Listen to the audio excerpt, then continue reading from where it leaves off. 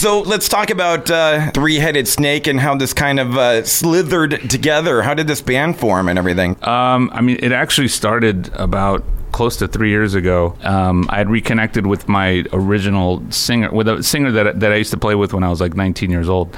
And he and I reconnected about 3 years ago, and we talked about writing some music again and recording it, and just for fun, just for us to have. It honestly wasn't intended on, like, I didn't plan on having it go public or anything like that. And so he and I reconnected, we talked about it, I wrote some music, and then he ended up getting sick, and he ended up in the hospital, wasn't able to sing anymore. Oh no. And, he had some lung problems, and so I was left with some music, and I wanted to find a singer to just finish the songs. I didn't want them just sitting there because they weren't ministry type of songs, and I was going for a specific sound with this. And so I found my singer, Johnny, in an ad on Craigslist. No way! Yeah, in those musicians classified section. Uh-huh. I mean, I know most of the guys in L.A., because I'm born and raised here, so there weren't any guys here that I thought could fit that style, So I was looking in New York, I looked in Chicago, and then I looked in Florida. There was an ad, and it said something like, singer looking to, make the next move kind of thing. And so it had a video link, and I almost didn't click it because I was like, this is going to suck. Like all the other ads that I had clicked on before. I was literally like at home. It was like 3 a.m. and I click on the link, and it goes to a video of Johnny singing. I think he was singing a Symphony X song, and he was just like killing it. And so I was blown away by it. So I reached out to him and I said, hey, listen, I'm in this band. I'm looking to do this thing on the side. It's just for fun. And he was interested. So I sent him a couple songs. And a couple days later, he sent them back. And one of them was Wisdom Screams. It's pretty much almost exactly how he sent it Wow. to me. Yeah, I did very little arranging and editing on it. Very much in tune as far as what we wanted the project to sound like. And that's how the whole thing sort of came about. Let's talk a little bit about the sound, because I was expecting something more along the lines of the stuff that you're kind of known for, not necessarily exactly ministry, Bad. but something more in that world, and like the industrial-ish world, with, right. Society One and American Head Charge, and then you come out with this. It's like almost like a classic metal sound, like going back to like that Priest, Maiden kind of early vibe, and it's cool. And it must be for you to kind of get to stretch your wings a little bit, because you don't really get to scratch that itch in ministry, right? Definitely. That was definitely the sound I was going for, because it all started with reconnecting with my old singer. So this was we were in a band together in like 88, something like that. So back then, we were playing Maiden, Priest kind of stuff, and then there were some LA bands that we were really influenced by, like Warrior and Malice and stuff like that. So that was the sound I was going for with this project. I didn't want it to sound industrial. I didn't want it to be an industrial project. Right. I know that the people that know of me through ministry, and so of course they're going to associate me with that, and that's fine. But with this, it was a specific sound I was going for. I think you nailed it, man. And like I said, it must be fun to get to do some soloing and some different kind of stuff that you don't get to do. Yeah, with ministry, when I write stuff for ministry, ultimately it has to go through Al, and he's the final word, the final say on everything. With this, like, I'm the guy that says yay or nay with stuff, and it's cool that I get to make all of the decisions, with this project. And but I mean, a lot has to do with Johnny. I mean, Johnny really made the project, because it could have gone either way. If I would have ended up with a different kind of singer, it could have just sounded like just like a metal, I mean, whatever other subgenres there are, project. But like this, with Johnny's voice, we definitely kept it in that classic metal sound, and that's exactly what I wanted it to be like. Any plans or discussion about touring? What we want to do is do a full length in 2019. Okay. We already have like pretty much close to an album's worth of material. With Caesar, the other guitar player in the band, he's been writing a lot with Johnny as well. So we want to do a full length in 2019. And then we've been talking to agents in Europe, actually, that are showing a lot of interest in taking us to Europe in the summer of 2019. I mean, if there's going to be a place where the band is going to do well, it'll be Europe. Yeah, for and, sure. Especially like the European festivals. And, there are festivals festivals out there that are specifically designated just for that classic metal, right. Sound. So we'll see what happens. I mean, nothing is been, is set yet, but that's what's in the works. Okay. Yeah, and I know Al keeping you busy, and we got some ministry dates coming up here in December, Thursday and Friday, December 20th and the 21st at the Fonda Theater. And I got to know from you, super cool to see Alien Weaponry on the bill. Is that something that, I don't know, as a fan, I guess we just fantasize that everyone just gets to go, hey, I want to tour with you and you and you. And is that how it works? And, no. And is that...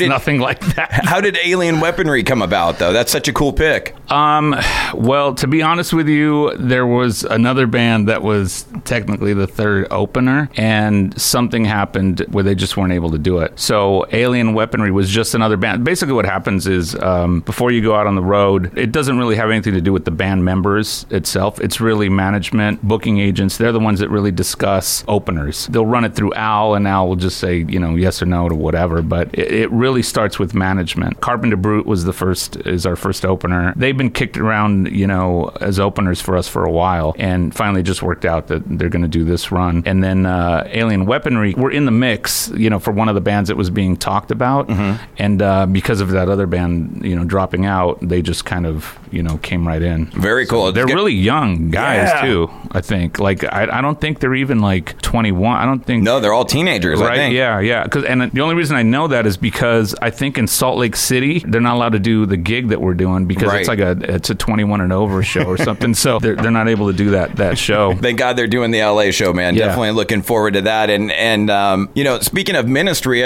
I guess the obvious question is kind of take us back to when you got the gig. How did you get the gig? How did that all come together? Man, this was early 2000s. My old band Society One's booking agent was the same booking agent for Ministry. So he was one of the guys that initially introduced me to Al. And then also the late Paul Raven, who played bass in Society One for a while. He was close with Al. So it was just kind of both of those guys telling Al, hey, you should call this guy Sin. He'd be a good fit for you. And that took several years for it to actually happen. I met Al 2002 or 3 or something like that. It was real brief. I think I met him where did I meet him? At NAMM, I think. Okay. Paul Raven, he said, hey, this is Sin, blah, blah, blah, whatever. And Al was just like, oh, you play guitar? And I said, yeah. He goes, all right, I'm going to call you. He goes, because we're going to need a guitar player for the Revolting Cocks. It took about 2 years for him to call. And finally he called and he said, hey, do you want to play guitar in Revco? And that's how I came in. I came in 2005 as the touring guitar player for Revco. And then during that tour, Revco opening for Ministry. And I ended up doing that tour, and then I was without a band for a little while. And then Al called me from Europe, and because Ministry had gone on to Europe after that U.S. run, and he said, hey, do you want to help me write new Ministry music? I said, yeah. So he flew me out to El Paso, and that was late 2006, I think. And I've been there ever since, so trying to get out. But if there are any bands out there looking for guitar players, hit me up. Weren't you actually supposed to get out kind of back then? Wasn't that the last sucker, and then that was supposed to be the end? Yeah, 2008. So we did The Last Sucker, the record, and then that was supposed to be the last tour. Right. I mean, we all thought that was it. I mean, Al, the whole time we were in the studio, just kept saying that was going to be it. And looking back, he was going through a lot of health issues, and some that he didn't even know he had. It was just a bad time, and he wasn't healthy, and so he was just over it at that moment. He was like, I don't want to do it anymore. This will be the last run. And then that's it. We believed him. Thank God. I mean, his health got better. And once it did, his sort of attitude changed a little bit. And he felt like he wanted to be out there. And it's horrible being out on the road when you're not feeling well. And we have to play, if we have a cold or the flu or whatever, that's one thing. But when you have bigger health issues, to be out on the road is really tough. And not in the most comfortable places. No, and, not at all. So, but yeah, technically 10 years ago was our last tour. So we'll see. Speaking of I was going to ask you if you could kind of humanize him for me. I mean, No. we only know of him kind of, from his stage persona and what he's done, on record and his politics, but kind of what's he into outside of those things? Nothing. He's into politics and music. That's pretty much it. People, I think, that don't know him maybe think that he's always being political and always, waving that flag. And he has a real funny side to him that I think a lot of people don't know. Like when we're just hanging, we're usually just cracking up about just the most random stuff. He's very funny, and he can be very charming. People just see the Al Jorgensen on the stage, right, and the political rants and all that stuff. But there is a human side to him, and the thing that sticks out for me the most is just his sense of humor. And even when people think he's being serious, he's being funny. And I think oftentimes it goes over people's heads, and they don't get it. There's even in ministry stuff, man, that's supposed to be very serious and political. There's so much tongue in cheek in there that people don't get it. They don't see it. And it makes us laugh. Like, we actually talk about that. When you talk about him being funny, is it like him being like self-deprecating or like telling old stories or telling old stories? Yeah, telling old stories. And just, man, there's stuff. I can't talk about that stuff on public radio. I really think though that like he could sit there and do like a whole like spoken word tour and people will come out and just see. I mean, he's got stories for days, I'd imagine. He does, and he loves to talk, and he's very good at it. And I thought he did maybe he was talking about doing some sort of spoken word thing. He did a book. Yeah, no, I mean, I know he did his book, but I thought maybe it was just something that he was talking about. But yeah, he'd be great at something like that. One other topic I wanted to hit with you, something that you've been a part of. It's kind of a multi-pronged question, I guess, but I really miss movie soundtracks. And I felt like when we were kids growing up, there were so many killer movie soundtracks. So I guess first prong of the question would be, do you have a favorite movie soundtrack that you can think back on more growing up? And we'll get to the ones that you worked on too, because I'm curious about that a little bit, but kind of going back and looking in the history books, anything that sticks out to you from back in the day? Your listeners will probably hate me for saying it. My favorite movie soundtrack is the Saturday Night Fever movie soundtrack. That's the truth. Another movie that I love and I don't even know if they released an actual soundtrack to it, but I love the score in The Godfather. Oh, okay. To me, that whole, just all the music in there, it just so moody. When you're watching the scenes, you can feel the emotion through the music. Oh, yeah. So those two stick out for me the most, I think. I was thinking more like when you had the collaborations when it was rock and music. Yeah, no, I get it. I just wanted to say the ones that I liked. Yeah.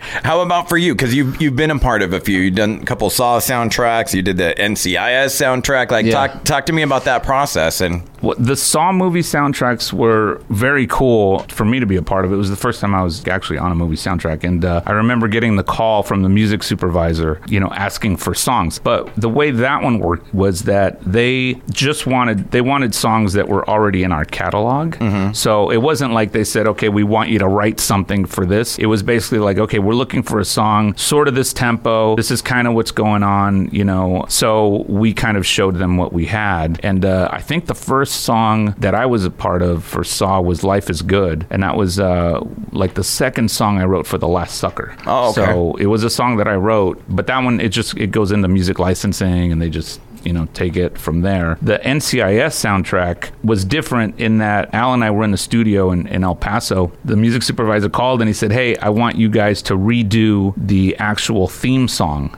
Because, NCIS, the show has like a theme song, like when the show starts and then when it ends. So they wanted us to redo that and make it sound like Ministry. I remember it was like a conference call, and Al and I were both there. We hung up the phone, and Al just looks at me and he's like, all right, get to work.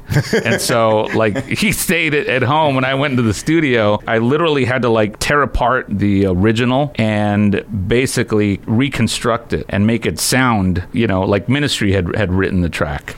We did it that way, and then we sent it off to them, and they dug it, and that ended up on the soundtrack. That's really cool, man. Yeah. To me, I wish I had more work like that. I wish I could. I really wish that I had more soundtrack work in the sense where somebody would have me come in and watch a scene and then write something specifically for that. That's something I'm really interested in doing, hopefully in the future. I wish movies would get back to that. Yeah. The instrumental, the orchestral stuff, and the collabs with musicians and everything. I really miss that. Just a few last ones for you here. Who was it that made you want to pick up the guitar? Ace Frehley. Really? The Spaceman. Kiss, yeah. It was late 1975, first time I heard Kiss live. That was it. Are you going to go see this I don't know, man. final tour? I'm debating. I got to see Kiss in '78 when they shot Kiss Meets the Phantom of the Park.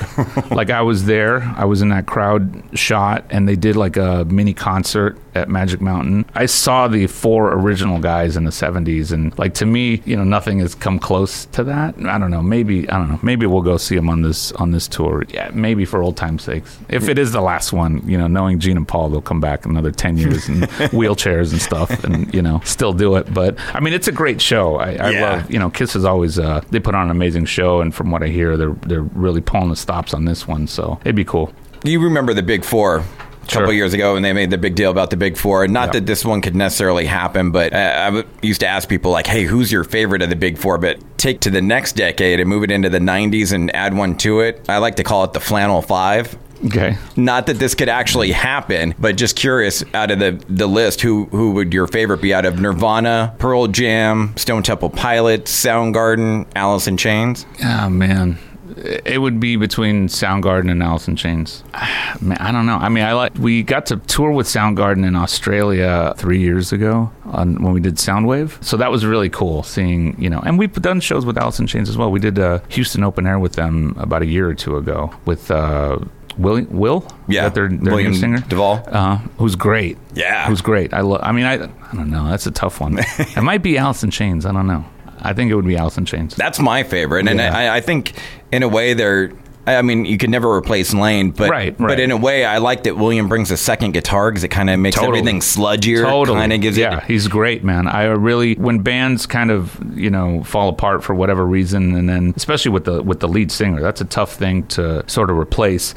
What William brought with not only his vocals but his guitar, just I think added a whole different thing to Alice in Chains. So a great band. I didn't realize, I guess, before how much Jerry sings. Like, yeah, he sings a lot of the songs, man. Yeah, he's a great vocalist as well. And I mean, you can't deny William's afro. That might be the best part. Last one for you. Wanted to give you an opportunity to get social media plugs out.